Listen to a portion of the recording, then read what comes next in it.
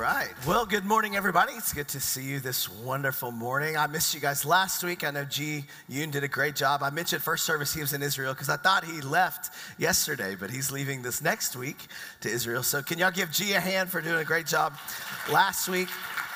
John chapter 4. This is so hard. We're going through the book of John and almost chapter by chapter, which is tough, isn't it, G? There's so much to say. There's only been like 1 billion books written about each one of these things. But if you're new with us, this is what we're doing for the summer.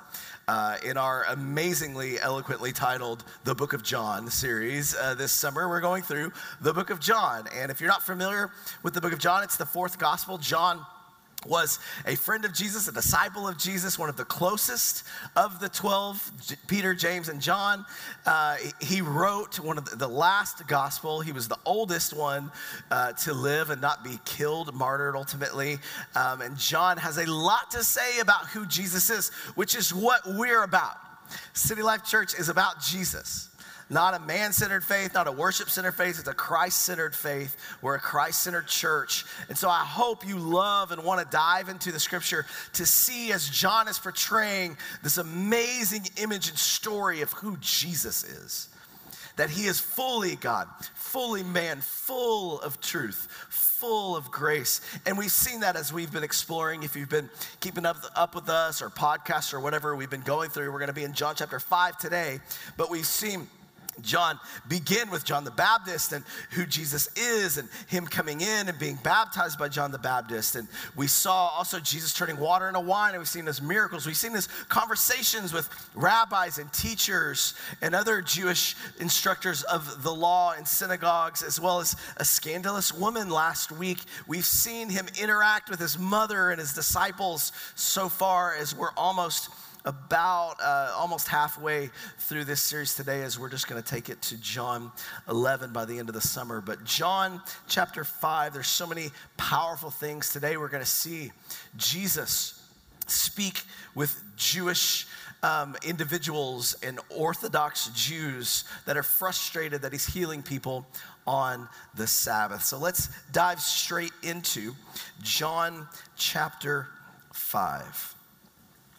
I'm going to read through it, then we're going to come back and explore and talk about it.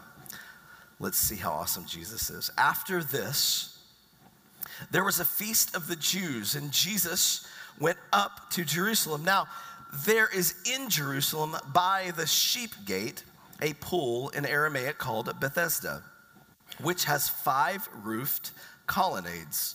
In these lay a multitude of invalids, blind, lame, and paralyzed. One man was there who had been an invalid for 38 years. When Jesus saw him lying there and knew that he had already been there a long time, he said to him, "Do you want to be healed?" The sick man answered him, "Sir, I have no one to put me into the pool when the water is stirred up, and while I'm going, another steps down before me." Jesus said to him, "Get up. Take up your bed and walk." And at once the man was healed, and he took up his bed and walked. Now that day was the Sabbath. So the Jews said to the man who had been healed, "It is the Sabbath, and it is not lawful for you to take up your bed." But he answered them, the man who healed me, that man said to me, "Take up your bed and walk." They asked him, "Who is the man who said to you, 'Take up your bed and walk'?" Now the man who had been healed did not know who it was, for Jesus had withdrawn, as there was a crowd in the place. Afterward, Jesus found him in the temple and said to him, "See, you are well. Sin no more, that nothing worse may happen to you." The man went away and told the Jews that it was Jesus who had healed him. And this was why the Jews were persecuting Jesus, because he was doing these things on the Sabbath. But Jesus answered them, "My Father is working until now, and I am working."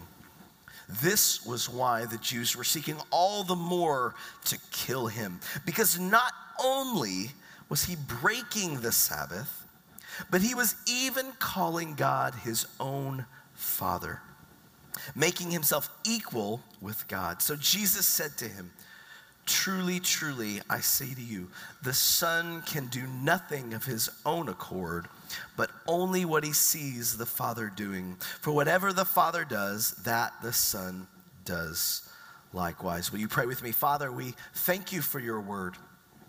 We want to hear, we want to understand. So we ask that you open the eyes of our heart to see you clearly, to see Jesus for who he is, Lord, and to marvel at your goodness. In Jesus' name, amen. John chapter 5, let's start in verse 1. As we read earlier, it says, after this, what is this? If you're familiar with John chapter 4, Jesus has healed an official son and done an amazing, miraculous thing. And he's coming from the Galilee area. And so it says, after this, there was a feast of the Jews, and Jesus went up to Jerusalem. Now, geographically, this is interesting because Jesus is actually north of Jerusalem. And so when we hear up and see up, we think, well, he's heading north, right? I'm going to go up to Dallas, or I'm going to go up to Oklahoma. And so for us, we think in those terms. And there, it's interesting to note, he's actually north already, and he goes up, and the Bible says up, not because they don't know what they're saying, but because it is literally a journey up, because he has to climb up mountains. Ultimately, Jerusalem is on two mountains, and so you need to understand that. It's just helpful. You're welcome. Now, there is in Jerusalem, by the sheep gate, a pool in Aramaic called Bethesda, which has 5 roofed colonnades. Let me show you a picture of what this would look like when we go to Israel. You can actually see like all of Jerusalem in all of these little what's this art that was made and was created, so you can see kind of first century what it would look like. It's actually crazy. The last trip we took, several of you got to go with us, and we had a good time, and we're there and we're looking at this amazing piece of art where you're seeing kind of what the temple would have looked like and everything. And then there was this bird that came and was like, it was like Godzilla, like, because this bird's, this big, but it's all the different scale, and it was like 100 times, 1,000 times smaller, something like that. And so it was funny. I just get this image of like this bird stepping on the temple. Sorry, that's me.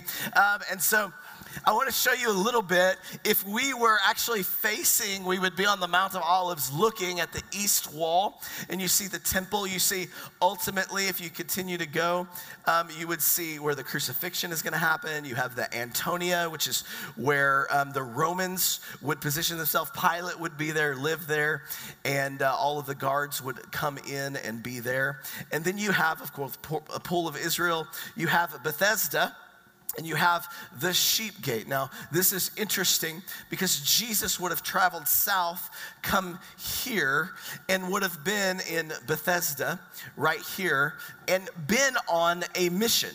He would be heading for a festival into the temple ultimately, but he would come and make a pit stop here at the pools of Bethesda. Bethesda means the house of mercy, or a way I like to call it, the place of grace. It rhymes, it's easy. That's what it means, the place of grace. And we're going to see a very grace-given, merciful act Jesus does to heal this man of 38 years. Now, what's interesting, it does mention that there is an actual sheep gate by this place, because John is trying to show you this actually happened. This is history. You can actually look at this and create the story and understand the geography based on what it is that I'm saying. And so for years, we didn't even know necessarily. We had an idea because of John where Bethesda would be, but they did an archaeological dig and found out, you can go to the next slide, that this is what it looks like when you go there. You can actually see how deep it goes. They excavated it, and they're continuing to excavate it even to this day, and see all the pools, and you see where churches were planted in Byzantine area and all of these different things. So you see the history behind what it is that John is portraying. So this isn't just some random story somebody in a cave is writing to help you maybe believe in this guy Jesus, but he gives us actual factual places that you can think and look at. Go back to the slide before real quick for me, Deetra. Thank you. So we've got, it says it's at Bethesda, which means house of mercy or place of grace. And you've got the sheep gate. It's an interesting thing.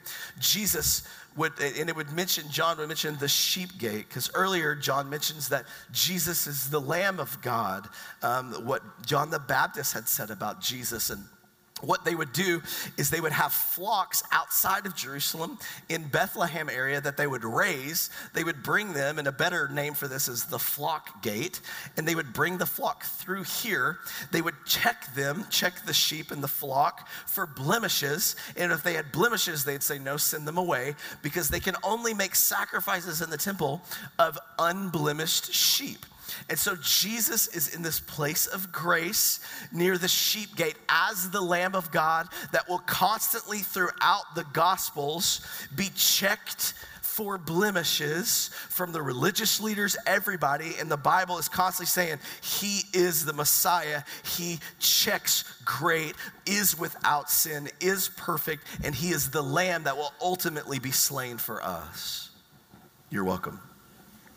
It's an amazing truth that John is trying to portray constantly about who Jesus is, even in referencing, this was by the sheep gate. Let's go to the next slide. Verse 3. In these lay a multitude of invalids, blind, lame, and paralyzed. Now, so you need to picture, you've got these pools and you've got multitudes of people, blind, lame, paralyzed, because they would be around, it says, those pools, because it was believed that an angel of the Lord would stir the pools and they would dive in, and the people that could get in during that time would be healed. Now, that sounds superstitious and crazy to us, but today we have the same thing. We have hot springs and we have places that people believe if we enter into these pools, there's a healing effect. There's something that happens. In fact, if you go to Israel in the Dead Sea, there's all the minerals and all the things, like it's going to bring healing to my body in certain capacities. Many religions believe this. If we do these things, then we're going to get this type of healing. And that's where the invalid and blind and lame, multitudes of them would be. It would be a really sad sight for anybody to go. And if Jesus wanted to just go enjoy the festival, that's probably not somewhere he would stop by. It's not somewhere you would go unintentionally. But Jesus has a mission. And we see right here, there's multitudes of them, and it says this: one man was there who had been an invalid for 38 years. Now I highlight that. I'm 39 years old, so I think about 38 years of being lame, of not being able to walk, of being stuck and having to have people carry you even to this place in order to maybe get healed for 38 years. I think you need to feel the weight of that. Think about that, not just move past, but this is an actual human being that has been struggling for the same thing for 38 years, believing that maybe today's the day I'm going to get in the water and something miraculously is going to happen to me. When Jesus saw him laying there, again, he's the multitudes, but Jesus, it's almost like he's stepping over this guy and over that guy and over those people and tiptoeing to this in order to get to this guy. It's like he has a mission. It's like he's been given instructions and orders for that one guy. It's like he's hearing something and going directly, militantly to a place. When Jesus saw him lying there, I love this, and knew that he had already been there a long time. Now, he either knew that because Jesus often goes to the temple area or to Jerusalem, and maybe he had seen him in the past, or maybe 1 Corinthians refers to spiritual gifts, and there's a gift called words of knowledge. Maybe in his knower, in his spirit, the Holy Spirit is speaking to him, and he looks at that guy and he knows something that he should not know, that only God knows about him. I've had this happen to me from people that don't know me from anything and speak exactly a conversation I've had with my wife the night before, and I'm going, okay, that's God. There's no way you knew that unless you're a stalker and this is getting awkward, right? Like, it's a word of knowledge, something you should not know, and it's given to you specifically, I think, as a word of knowledge for us to know God and to be able to know something about someone to help them ultimately. This is, you see this, so Jesus is operating in the Spirit. He's walking according to the Spirit, being led by the Spirit to where he's specifically supposed to be. And he shows up to him, and imagine all of these sick people and all these lame people laying around, and it seems so sensitive what he says, so insensitive what he says. He says, do you want to be healed? I actually really love this because we think of Jesus, and before this, we've seen him turn water to wine, and he's healing people all over. He's doing all these amazing things. And so you imagine he's rolling up his sleeves and just ready to go. But he approaches different people differently, as if he cares about the individual. He's not just this massive healing guy that just waves his hand and everyone gets healed, but he's interested in something more than just physical healing, but a heart change, something different. When we often think, if only this area would change my life, then I would know God is real, or then I would know God would care about me. And Jesus is going, there's more to this thing, and I have more to offer. But even so much, I'm not just going to heal you and move on. I want to ask you a question. Do you want to be healed? I think God often comes to us and asks this question because we can get so stuck in our ways or our element or our addiction or our thing where it becomes like a pet that we're just so used to, right? It's like our blanket, like Linus, that you just have to have, and we're so comfortable with it. If you guys know me at all, you know my favorite movie is The Matrix because I'm so philosophical. And I love the movie The Matrix because when they show Neo the truth, and maybe he's 30 or in his 30s, he's older, and they tell him at one point, we usually don't kind of open people that are earlier their mind to this reality because they're so stuck in their ways, it's actually hard to get them out and to think something differently. And I think there's some kind of truth to this where Jesus is saying, you've been this way for so long and you've learned how to even manage it. Do you want to be healed? I don't think he's being insensitive. I think he's speaking truth. Do you just live in your truth, in your way, in the thing that you've believed? But do you even want to be healed? Do you really want to change? It's an interesting question to ask. And notice his response. The sick man answered him, "Sir, I have no one to put me into the pool when the water is stirred up. And while I'm going, another steps down before me." He doesn't say, "Yes, Jesus, obviously, duh, what's wrong with you?" He doesn't even know it's Jesus. He's just like some random dude comes up to him like, "Hey, dude, do you want to be healed?" And he doesn't cry out in desperation. What he says is, I don't have any help. I don't have anyone that will help me because, see, I've seen the pool get stirred or something seemingly happen maybe, and I'm just waiting, or even if it did, I don't know, I can't do it myself. And then he says, not only can I not do it myself, but I've got people that are cutting me off and getting it. They're the problem. They're the one keeping me ultimately. So it's my own, I can't physically do it myself. And then when I want to, or even if I could, there's people that cut me off. I think this guy understood Houston traffic. My father-in-law is here from Oklahoma, and he was visiting his brother who has colon cancer and had surgery this week, and so we've been hosting him, and it's been a tough situation in our family, but thank God it's a great surgery. Things are going smooth, and he was heading to the hospital, and he's learning Houston. He's from Elk City, Oklahoma, so a little quieter, a little slower, and he's driving, and he's trying to get a parking spot, and he's waiting. He's got his blinker on, which I'm like, don't just go. And he's waiting for this person to back up, and this other person cuts them off. Then they back up, and they just zoom right in, and he's just like, welcome. Even when I want a parking space, someone cuts me off. It's those people, it's that. I can't, they won't let me. This is the response. And it becomes an excuse, and I think the reason why Jesus even said, do you even want to be healed? I think it's beautiful, though, because we know he heals them, and we see this because even in this man's lack of faith and excuses, there's mercy in the place of grace.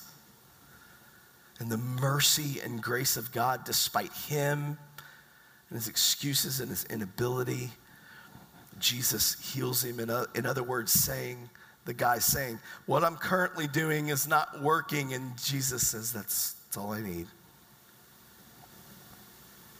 All I need is for you to realize that where you currently are is not getting you to where God wants you to be. Enter Jesus. And what does he say to him? He says, verse 8, get up, take up your bed and walk. I love this because in other scriptures, it'll give you kind of behind the scenes. A lot of times with Jesus' miracles, you'll hear things like Jesus full of compassion. Or Jesus touched them, or he would, make mud and put on their eyes, or he'd give people wet willies and they would hear. And like you would see all of these interactions, these different displays, but he treats everyone individually as if he knows them and knows what they need. And with this guy, you don't see a lot of compassion in the place of mercy and grace. It's almost as if he's told what to do and Jesus just does it. Like an officer, like a military general telling his troops, just do it. There's not a lot of compassion here in the place of grace. It's just get up. Pick up your bed, your mat, which is how they would sleep, your bed, and walk. And I love this. And at once the man was healed. It's almost as if he's laying there, and Jesus is so authoritative. He carries so much conviction and power that upon the words, nothing that guy did, he just starts feeling like things in his leg and nerve endings, and he's going, I guess I pick up my mat and walk. And that's what he does. At once the man was healed, and he took up his bed and he walked. Verse 7, the sick man, verse 9. Next slide. And at once the man was healed, and he took up his bed and walked. Now that day was the Sabbath. Dun, dun, dun. What is the deal with the Sabbath? Well, let me give you current day Sabbath traditions. It's a day of rest. You're not supposed to work. And it started in Exodus 16, but it became laws and regulations that were more than we can handle. Let me show you a video clip of a movie called Religulous. I'm going to let Bill Maher help me preach the gospel today, who's a strong atheist. Check this out, what Bill Maher exposes about the Sabbath. Centuries have created these prohibitions as a way to try to protect the day of rest. You can't use electricity. You can't drive. Let's talk a little bit about keeping the Sabbath holy. I've always wondered if it came about because God rested on the Sabbath, and that's why man has to. That's right. And that was the creation of the seventh day, that there should be rest. There are 39 types of specific actions that cannot be done on the Sabbath. One of them is lighting a fire, planting. Another one is plowing. Another one is tying a knot, untying a knot. One is building, and one is destroying so as to build. So much more kosher is to develop these gadgets that figure out a way around it. That's right. It does seem that you are, to a degree, trying to outsmart God. If the lawmaker never makes a mistake, and still there's a loophole there. But how did this get updated for a 4,000-year-old rule? It seems there's an awful lot that has to do with electricity. Rav Halpern's work here is translating it into something more modern. Let's look at some of the gadgets you have. I'm particularly interested in the phone. Is there not a cell phone? It's not a cell phone. Okay. Wow. That I have to say, that looks modern. Each number is trying to dial itself all the time. When I take this stick and I put it into the hole, I'm inhibiting that, which is inhibiting the number from dialing itself. All right, let me ask about this. It's obviously a wheelchair. May I? Sure. This runs on air pressure. Am I Correct. right? Basically, we've got 150 atmospheres of pressure here. We've got the turning it on, turning it off here. So air is okay. Air good, fire bad. Fire bad. Fire bad! We've taken an old bicycle, I forgot what it's called. Fire. Okay. Air goes in, air goes out. That would be fascinating. Yeah. An elevator. Oh, it's a Shabbat-ovator. Let me guess. You can't push a button Correct. on the Sabbath. The issues behind the scenes that people don't see are the real problems. An even bigger problem might be, how do you get someone to put this in their building if they're not completely nuts? Well, actually, that really doesn't make a difference. Okay. So if that bothers you that we showed Bill Maher, let's talk about the Sabbath and religion traditions. It's interesting to me, Bill Maher does something, he exposes some of the absurdity of the laws and the regulations that come upon the Sabbath. When the religious people see that Jesus heals someone on the Sabbath, this is breaking Sabbath laws, which is a day of rest, and you're not even supposed to apply medicine and work to that. You're not allowed to carry a mat. You can wear the mat if you make it a part of your clothing, but you can't carry a mat because that's work. And so when God establishes the Sabbath, the religious people get a hold of it, take the relational aspect and the purpose of it and distort it, because now we're trying to figure out what work means. So when God says don't work, does that mean I can't walk to someone's house? And they decided, well, walking is kind of work, but we don't want to make you just have to stand still and be an invalid. We think you should be able to walk. So they came up with this: no more than 1,000 feet you're allowed to walk from your home. Then they asked the question, what do you mean by home? And they said, well, how do we determine what a home is? This is first century. They say, well, a home is a place that you eat, and you can eat on the Sabbath. You can't prepare food. You need to have it ready. But you could make arrangements a day in advance and prepare food. And so you could actually take it less than 1,000 yards or feet to a friend's house, have all your food there ready so you could walk there on the Sabbath to eat. And then now, because you're home, you can walk either back home or to someone else's house to feast again, as long as it's within 1,000 yards. You see how this works? This is not the law of God that God created. You see, God creates man on the sixth day, right? He breathes life into him, and a Jewish day, Friday, would end at night. So our Friday evening would start the Sabbath all the way till the next day. And they're looking for 3 stars in the sky, starts the night. As soon as I see that third star, it's over. As soon as I see that first star, that's the end of night. And so they would have from Friday night all the way to the third star on Saturday would be their Sabbath. And so God creates man on the 6th day, which would be Friday. He breathes life into him. And the next day, that evening, would be the Sabbath, and God would say, I'm gonna rest. And so the first thing, Adam and Eve, I want you to know about me is I'm not as as passionate about you doing certain things, although I have a mission for you and I have a mandate or a thing I'm calling and commissioning you towards, but I'm not as concerned about that. You've got other days to do it. Your first day, I want to spend time with you. Your first day alive, ultimately, I want to have a relationship with you. I want to know you because you're a human being, not a human doing. Although I have duties for you, I have a mandate for you, but first let's have a man-date. First, let's have a relationship. And Jesus says, that's the point of the Sabbath, and you've turned it into something else. Where you have all of these laws to make yourself pious, and we do these things right, and we've destroyed a relational God and a personal God so that we can have a man-made God with all the rules and regulations and make ourselves righteous. This is what every religion does.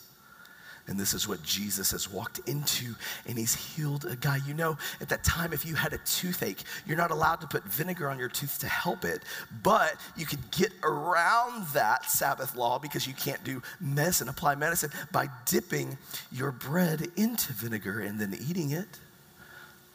Let's get around it. And Jesus says, what's the problem? They're so frustrated that it's the Sabbath. Verse 10, so the Jews said to the man who had been healed, it's amazing you were healed. What happened? What did they say? It's the Sabbath. It's not lawful for you to take up your bed. What are you doing carrying your bed?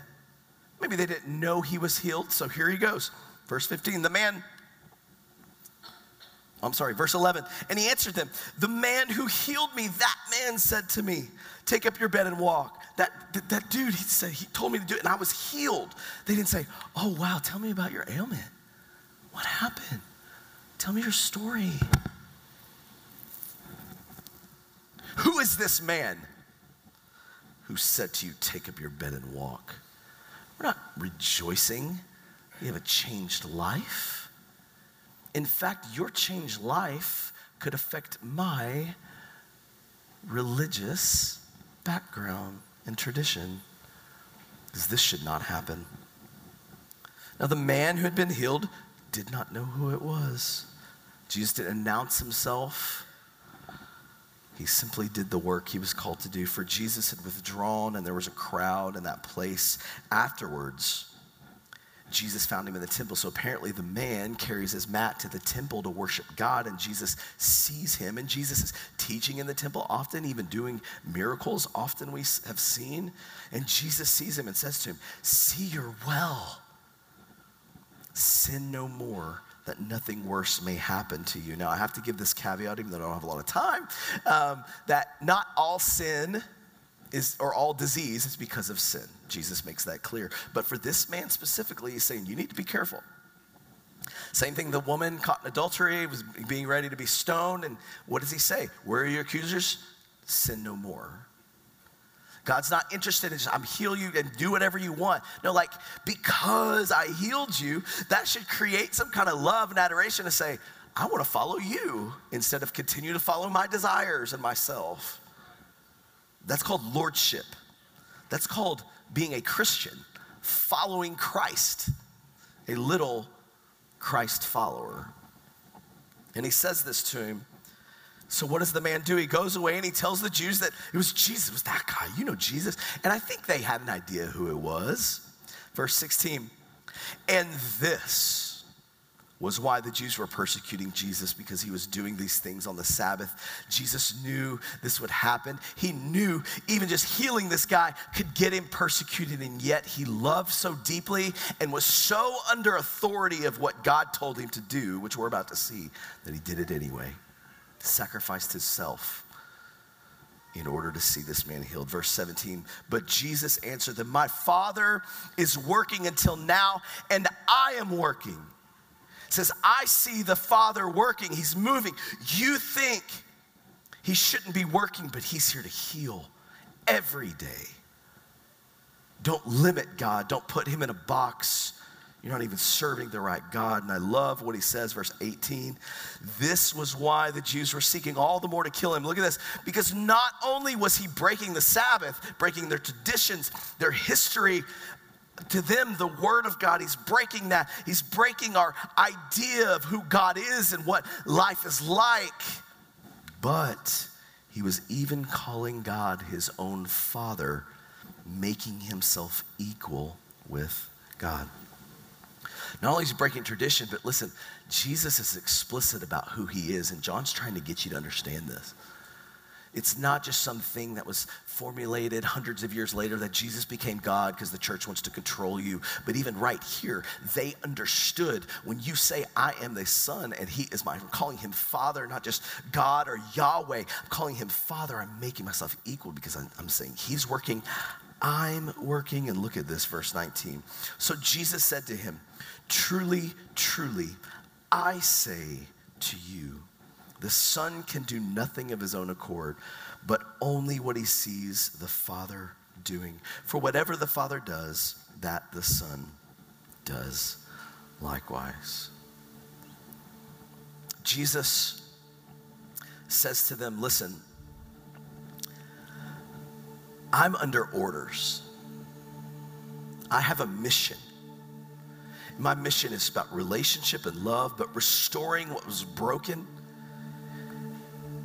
relationally, physically, spiritually, emotionally. And I only do what the Father tells me to do. God said him, I'm going after him, even if it's going to cost me persecution, because I'm under authority and I have authority.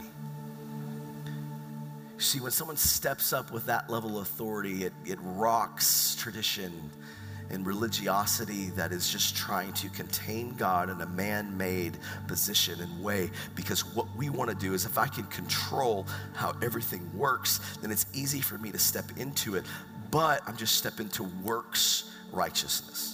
If I go to church enough, if I read this book, if I have this self-help thing, then now I'm holy. And Jesus says, listen, you can't trap God in a box. Although he has things and laws and commandments, ultimately at the end of the day, your work will never save you, but my work will. We're going to talk about this more next week in John 6. But I want to hint at it as we close today, because you see, when Jesus is hanging on a cross on a Friday, the Bible says he dies, and we don't know anything that's happening Saturday, except it gives us a glimpse that he goes, it says, into Hades and preaches the good news, and he is working on a Saturday while we're resting as a people. And I think Jesus is alluding to this. My Father's working and I'm working. In fact, while you rest on Saturday, I will be doing the greatest work in all of human history for you and you and you, your salvation ultimately, to give you a rest that is every day. And I believe that's the takeaway for this scripture in one sentence. Jesus's miraculous work on Saturday means I can have miraculous rest every day. I can rest. You know what this means to me? As many of you know, I have my biological father's in prison right now. And I talked to him on the phone yesterday, and the anxiousness and all the things, and I could find myself, well, I've got to be a better dad to my kids because they don't have a granddad anymore. And I've got to work harder, and I got a retirement plan because I don't have any help from my family because we lost everything. What am I going to do? And I could find myself anxious and full of worry, and yet show up to church and go, God, you're in control. And yet I find myself anxious and full of worry. And God says, do you have a true rest in my work, not in your own? Not something you have to do and muster up, because when you enter into my rest because of my work for you, now you're free. And I don't have to feel anxious about what you think and what you're gonna do and what you're gonna do, and if I'm gonna get that raise or if I'm gonna get that bonus or if I'm gonna get that thing, because at the end of the day, it's all grace. Because Jesus did the work for me. I can't earn my way to what I really want, and that's a relationship and a security with my Father. But I have one who did that for me so I can have security and love and grace and stand high and proud as a child of God and point to Jesus and say, it's his work, not mine. It's what he did, not what I do. That's a place of grace. How often do we try to figure out God and life and circumstances and put God in our debt by doing good things, and God's going, you need a deep rest. David says it this way, Psalm 3. God, look, enemies past counting, enemies sprouting like mushrooms, mobs of them all around me, roaring their mockery. Ha, no help for him from God. But you, God, shield me on all sides. You crown my feet. You lift my head. With all my might, I shout up to God. His answer thunders from the holy mountain. I stretch myself out. I sleep. Then I'm up again, rested, tall and steady, fearless before the enemy mobs coming at me from all sides. Up, God, my God, help me. Slap their faces, first this cheek, then the other, your fist hard in their teeth. Real help comes from God. Your blessing clothes your people. Will you stand to your feet with me? David says, I've got all of these things to do and all of these things around me and against me. And he says, God is my help, so I sleep. Experts say it's not the amount of sleep, it's not a quantity, but it's actually the depth of the REM sleep that you need in order to rest your body. And I think David's talking about an REM of the soul, like I rest in you. And I'm not weary from trying to earn anything anymore, but it's you because of the work that you do for me. And now I rise and I'm watching you destroy my enemies and take on things that I could never do on my own. But now I'm rested to do what you've called me to do. Will you bow your head with me? God, I pray for everyone here that you will open our heart and our eyes and our lives to all that you have for us this day. If you're here and you're weary and you're tired and you're anxious and you're worried about tomorrow and the next day and the next day and the next day, and you have all of these things surrounding you, maybe some of you 38 years worth of thoughts and ways, and God comes and says, do you want to be healed? Do you want to experience my grace? My yoke is easy. My teaching is easy. My burden is light. Because I'm going to do the ultimate work that you'll never be able to do for you to experience the ultimate relationship that you're truly longing for. If you're in here and that's you and you're just battling this and this, I got to do this and this, just raise your hand high. Come on, don't be ashamed. Say, I want to be healed. Hands all around. It's not religious or a to-do list that's going to get you there. It's not a new self-help book, although those things are helpful and good, but it starts with saying, God, I want to be healed. I can't do it myself. I need a Savior. God, I pray for everyone here that's raising their hands, and I pray that you take their burden. Give them a rest in their soul. knowing they are a child of God by coming to you as Savior and Lord. As they raise their hand, Lord, lift their hand and hold it up higher. Comforting. Bring peace. Let your authority fall. Be healed in Jesus' name. Father, we thank you for your life and your love and your grace in Jesus' name.